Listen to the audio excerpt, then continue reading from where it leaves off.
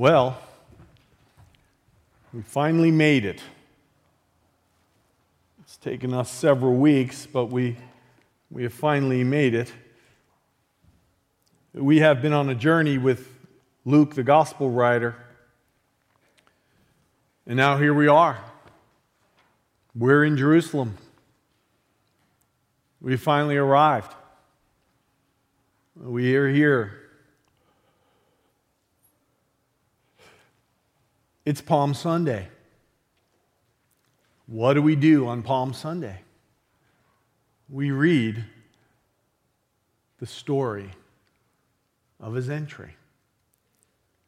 But it wasn't just any entry, it was an entry not just of palms and waving and all of that. I mean, that's part of it, but it's really not about the palms. It's about triumph, is what it's truly about. The king is about to enter Jerusalem. The king. In a moment, we're going to read Luke chapter 19, verses 28 through 44. We're going to get to this part in the reading where it talks about the whole crowd of disciples joyfully praising. That's going to be your tune. That's because you are the whole crowd of disciples. I am. That's going to be your turn to declare those words. So when you see them up there, when we say the whole crowd of disciples, then you are to say them out loud as if you're in the crowd. Because the king, the true king is coming. So all rise, for the king is coming. Please stand. And let's look together to Luke chapter 19. And remember, when we get to your part, you're the whole crowd. Hear the word of the Lord. Jesus went on ahead, going up to Jerusalem, and he approached Bethphage and Bethany at the hill called the Mount of Olives. He sent two of his disciples, saying to them, "Go to the village ahead of you, and as you enter it, you will find a colt tied there, which no one has ever ridden. Untie it and bring it here.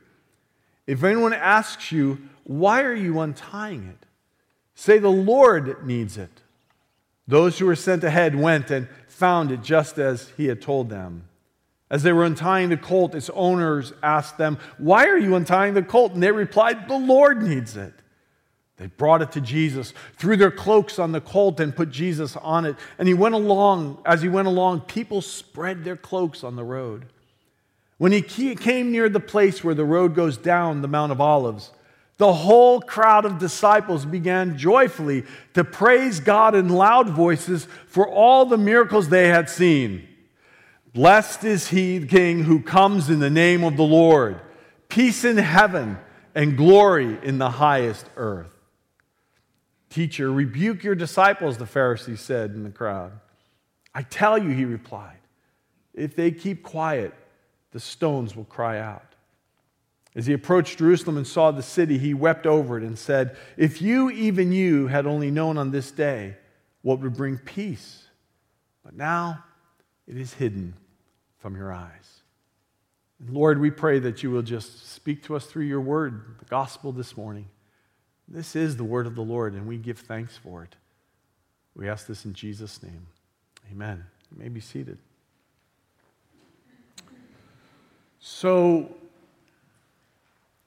this is not the way to end a story about a parade.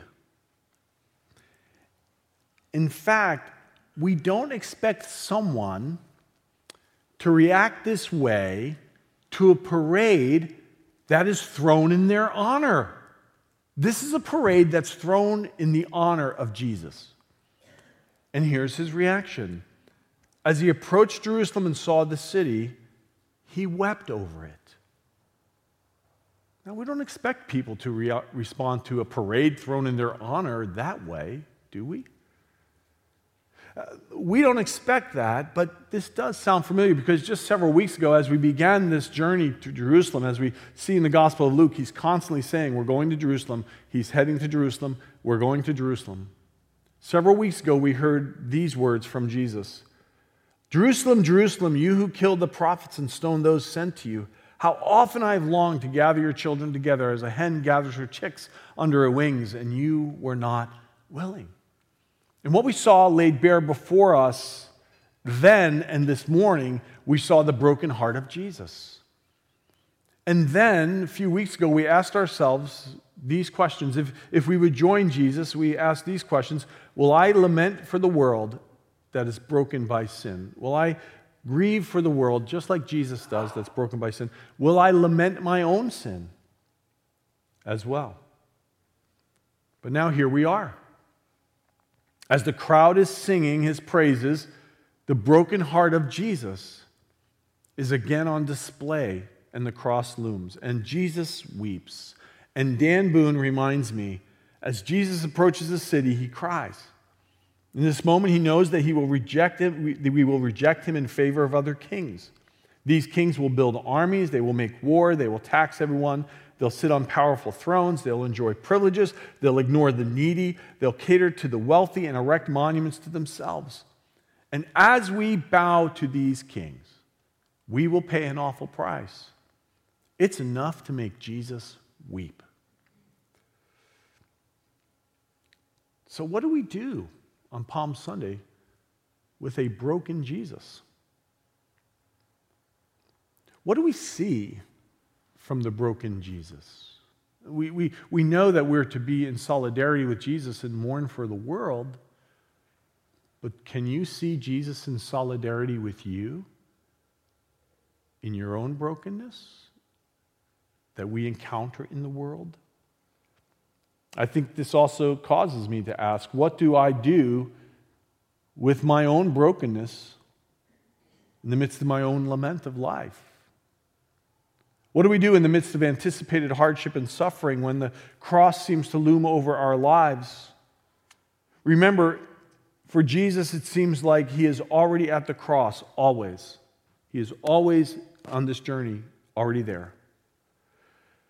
What happens when we find ourselves at the cross? I think we may find the answer to the question by asking this question. Why is Palm Sunday even recorded in the Bible? This scene is fulfilled prophecy from beginning to end. From the donkey to the palms to the coats on the ground, all through the Bible, we've been pointed to this day. In fact, Jesus himself foretold this day. He said, I tell you, you will not see me again until you say, blessed is he who comes in the name of the Lord. So back there where he was being attacked by religious leaders, he said to them, you know what? You're not going to see me for a while, but the next time you see me, in essence, he's saying what we know it as, you're going to see me on Palm Sunday. But if you go further back in time, 1,100 years, we hear the strains of a sacred song that was sung as people gathered for worship. It's called the Hallel Psalm. It's the last of the Hallel Psalms. And it's from Psalm 118, and here are the words. They're words that Jesus himself actually fulfills this day. In Psalm 118, we read these words, blessed is the one who comes in the name of the Lord. We bless you from the house of the Lord. The Lord is God, and he has given us light. Bind the festal procession with branches up to the horns of the altar. He's describing Palm Sunday, 1,100 years prior. He's saying, mark the procession with palms, but it's a specific procession. It's a procession to the altar of sacrifice that the psalmist is talking about. It's rooted in this truth that the psalmist talks about in verse 22.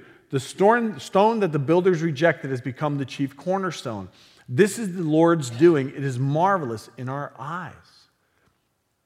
You see, that stone that's rejected is Jesus being rejected. This is a prophecy about the cross that we find in the psalmists. But what is to be the response to this? Well, the psalmist goes on for us, these famous words. This is the day the Lord has made. Let us rejoice and be glad in it. Then he says this, save us. The Hebrew word for that is Hosanna. We sing the word Hosanna as we did earlier in the service, and we sing it as an act of praise. But technically, when you say Hosanna, you're saying, save me. Save us, we beseech you, O Lord. O Lord, we beseech you, give us success. So 1,100 years before Palm Sunday, there was a song written for worshipers about that day. Just let that sit with you for a moment. How amazing is that? And Jesus fulfills that whole image that's portrayed in that psalm. Now, I know it feels like we probably have left Palm Sunday a little bit, but actually we're right in the midst of it. The people are acting out this psalm, and it is here that I think we find our secret to sitting with the broken Jesus, and the broken Jesus sitting with us. What do we do in the midst of the sin in this world and the sin in our lives? What do we do in the midst of anticipated and unanticipated hardship and suffering? What do we do when the cross seems to loom over our lives? Remember, for Jesus, he's already at the cross, it seems.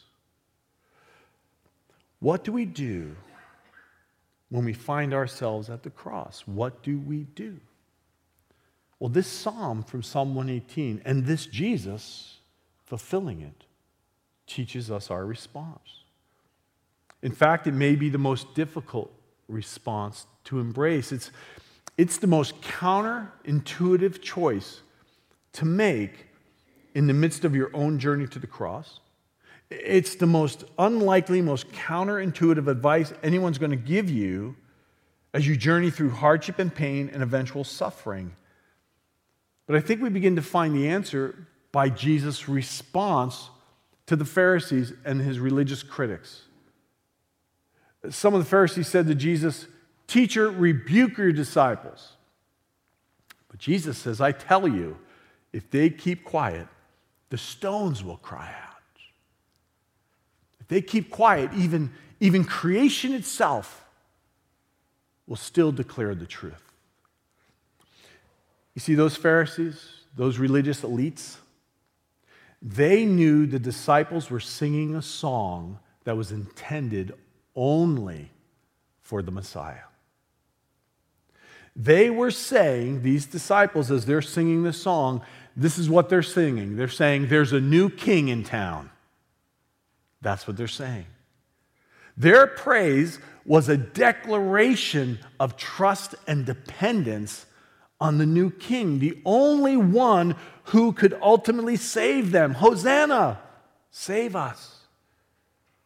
And yes, in that crowd, there will be those who will be shouting, "Crucify," at the end of the week. But that crowd is also made up with many lives that have been changed by Jesus.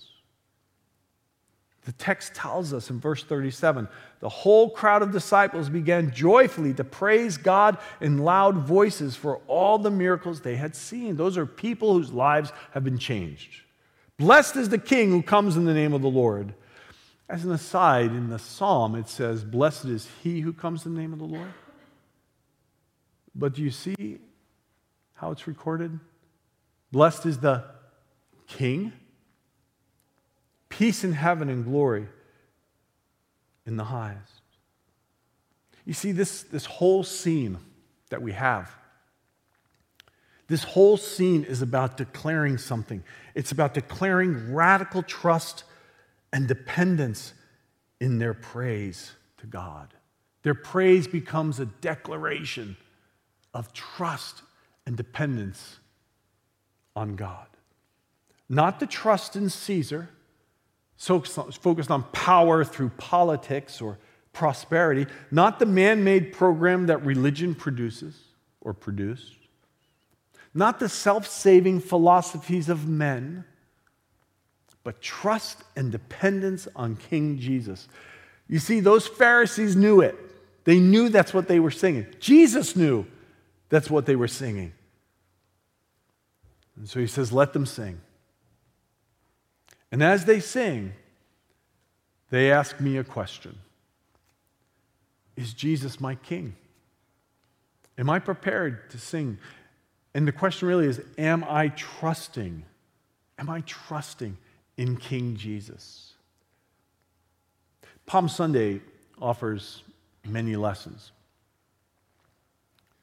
You can speak about the peace of God coming. You can compare how what Jesus says here was basically said about him when he was born. You can look at Palm Sunday and talk about how the road to power and rule in man's ways, it's really a bankrupt system. There's all kinds of lessons we can learn from Palm Sunday, but let us embrace this lesson. Here's the lesson. The lesson of our praise as a sign of trust and dependence. What you do when you gather here on a given Sunday morning, what I do, what you're doing when you're in your car and you're going down the road and you press play on your latest playlist of worship songs, what you're doing is not just getting inspired. What you're doing is you're making a declaration, a radical declaration, because it is still true. Jesus is the one, he's the only one who can offer us salvation. He's the only one who can offer you salvation, or me. In John 12, we heard Jamie read these words earlier.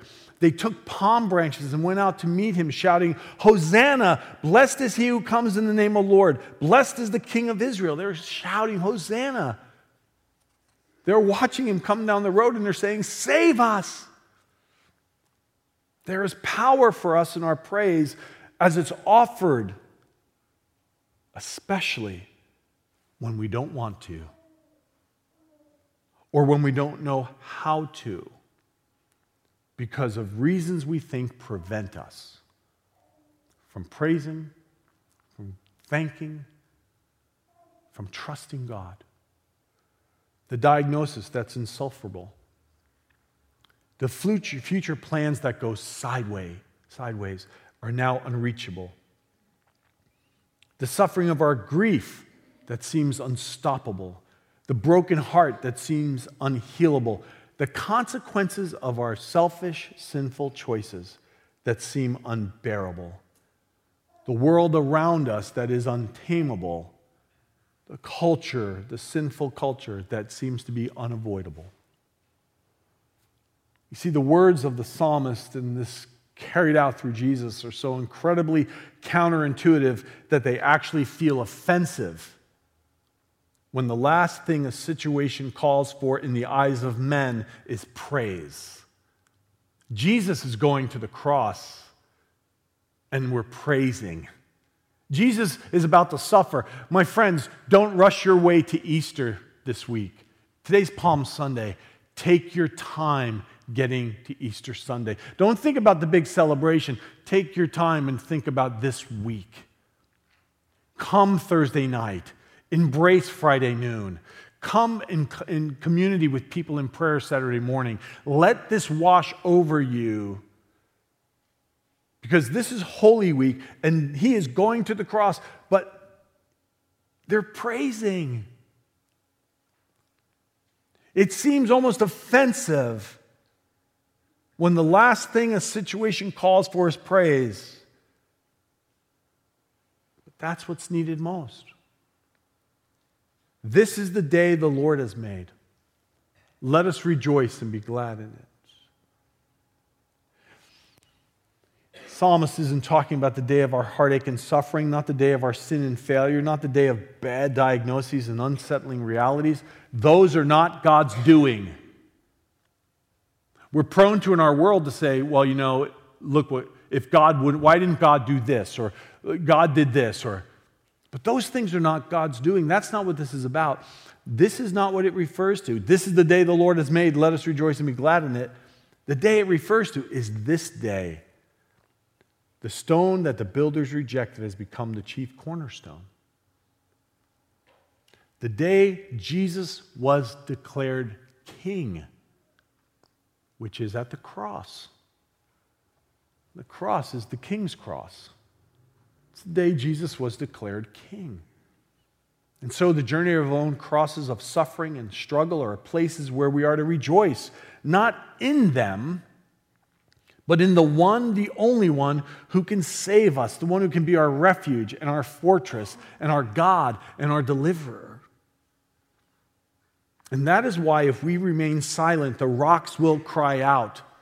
Because at the cross is the King who in self-giving love came to save us and to rule over us. It is the King's cross, the benevolent King who marched into Jerusalem to conquer all the darkness that wants to conquer you and that wants to conquer me. He conquered all the darkness that wants to overtake your life and that wants to overtake my life. And sometimes we go, in the name of Christ, forbear. The darkness seems too much. But our Christ, our King, wants to conquer that. He has conquered that. N.T. Wright said this: a new sort of power will be let loose upon the world, and it will be the power of self-giving love. This is the heart of the revolution that was launched. At the heart of the victory of God over all the powers of the world, there lies self-giving love. And in that self-giving love, when we see it, let us not forget the truth about the cross. Let us not forget what it did. For this reason we praise him. Look what the Bible says. Colossians chapter 1. For he has rescued us from the dominion of darkness and brought us into the kingdom of the Son he loves, in whom we have redemption, the forgiveness of sins. He's rescued us at the cross, the King's cross. Colossians chapter 2, having disarmed the powers and authorities, he made a public spectacle of them, triumphing over them by the cross. So as we start this Holy Week, we know that the response, even in the darkest hour, and it's not easy, and it is an act of the will, and it's an active choice, is praise, which is a radical act of trust and declaration of dependence on God. And so the essence of the entire story we capture today. Blessed is the King who comes in the name of the Lord. The King is coming. And in his actions, Jesus is answering the question that in 5 days, Pilate is going to ask him, "Are you the King?" And it's the question that Jesus asks you and me. Am I your King? Do you trust me as your King? Will you live for me as your King? So this day, this Palm Sunday, let us remember that Jesus Christ, the King, did what kings and rulers and politicians don't typically do. He sacrificed himself for the highest and best good of people. Why? Because his heart is broken over what mankind has settled for versus what God desires, salvation. So let us join the crowd this morning. Let us join the crowd in cheering our true King, turning our hearts and minds, hands and voices to offer gratitude and praise, not as an emotional response to try to feel better, but as an act of radical trust and declared dependence on the one, the only one who can save us. Hosanna. So blessed is the King who comes in the name of the Lord. Blessed is the King who comes in the name of the Lord. Blessed is our King. The one who saves us, the one who conquers darkness and wants to conquer the darkness in your life and my life and our world. Blessed be the name of the Lord our King. And you see, that's really what we've been singing about all through Lent. We've closed every service with one song, which we'll do one more time today. Chris Tomlin wrote this song with these lyrics, which we will sing shortly. At the cross, I surrender my life. Here my hope is found, here on holy ground. Here I bow down. Here I bow down. Here, arms open wide. Here you save my life. Hosanna. Here I bow down. Here I bow down. You see, that is what we do with the broken Jesus. That is why we gather every Palm Sunday and we rehearse this story. Because at the end of the day, we're declaring with our praise who he is as king. And in trust and dependence, we bow down. And we say, Lord, be our king. Is Jesus Christ your king? The one who will conquer the darkness in your life, in my life, and even in this world. I invite you to stand with me this morning as we sing this song to our King, about our King, for our King, as we bow to our King. So we start Holy Week and we start heading to this place of self-giving love, right? Let me invite you just to remember this when you go out the door. This is how much God loves you. It's how much God loves me. It's pretty amazing, isn't it? Wow. That our God loved us so much that he held nothing back. Nothing. And because that's true, we owe all to him. We owe everything to him. So I want to invite you, don't be afraid. Don't be afraid to bow down to him. Don't be afraid to surrender to him. Don't be afraid to place your faith in him. Because you're placing your faith in the one who has loved you like none other. And who wants to conquer our lives for the glory of God. My friends, I invite you to go today. Take a palm with you. If you don't want to wave it physically, wave it in your heart. And declare, blessed is he who comes in the name of the Lord, our King. To God be praise. May you go in his peace and his grace and his power, and most of all, in his love. Amen. Would you greet one another in the name of King Jesus? God bless you. You're dismissed.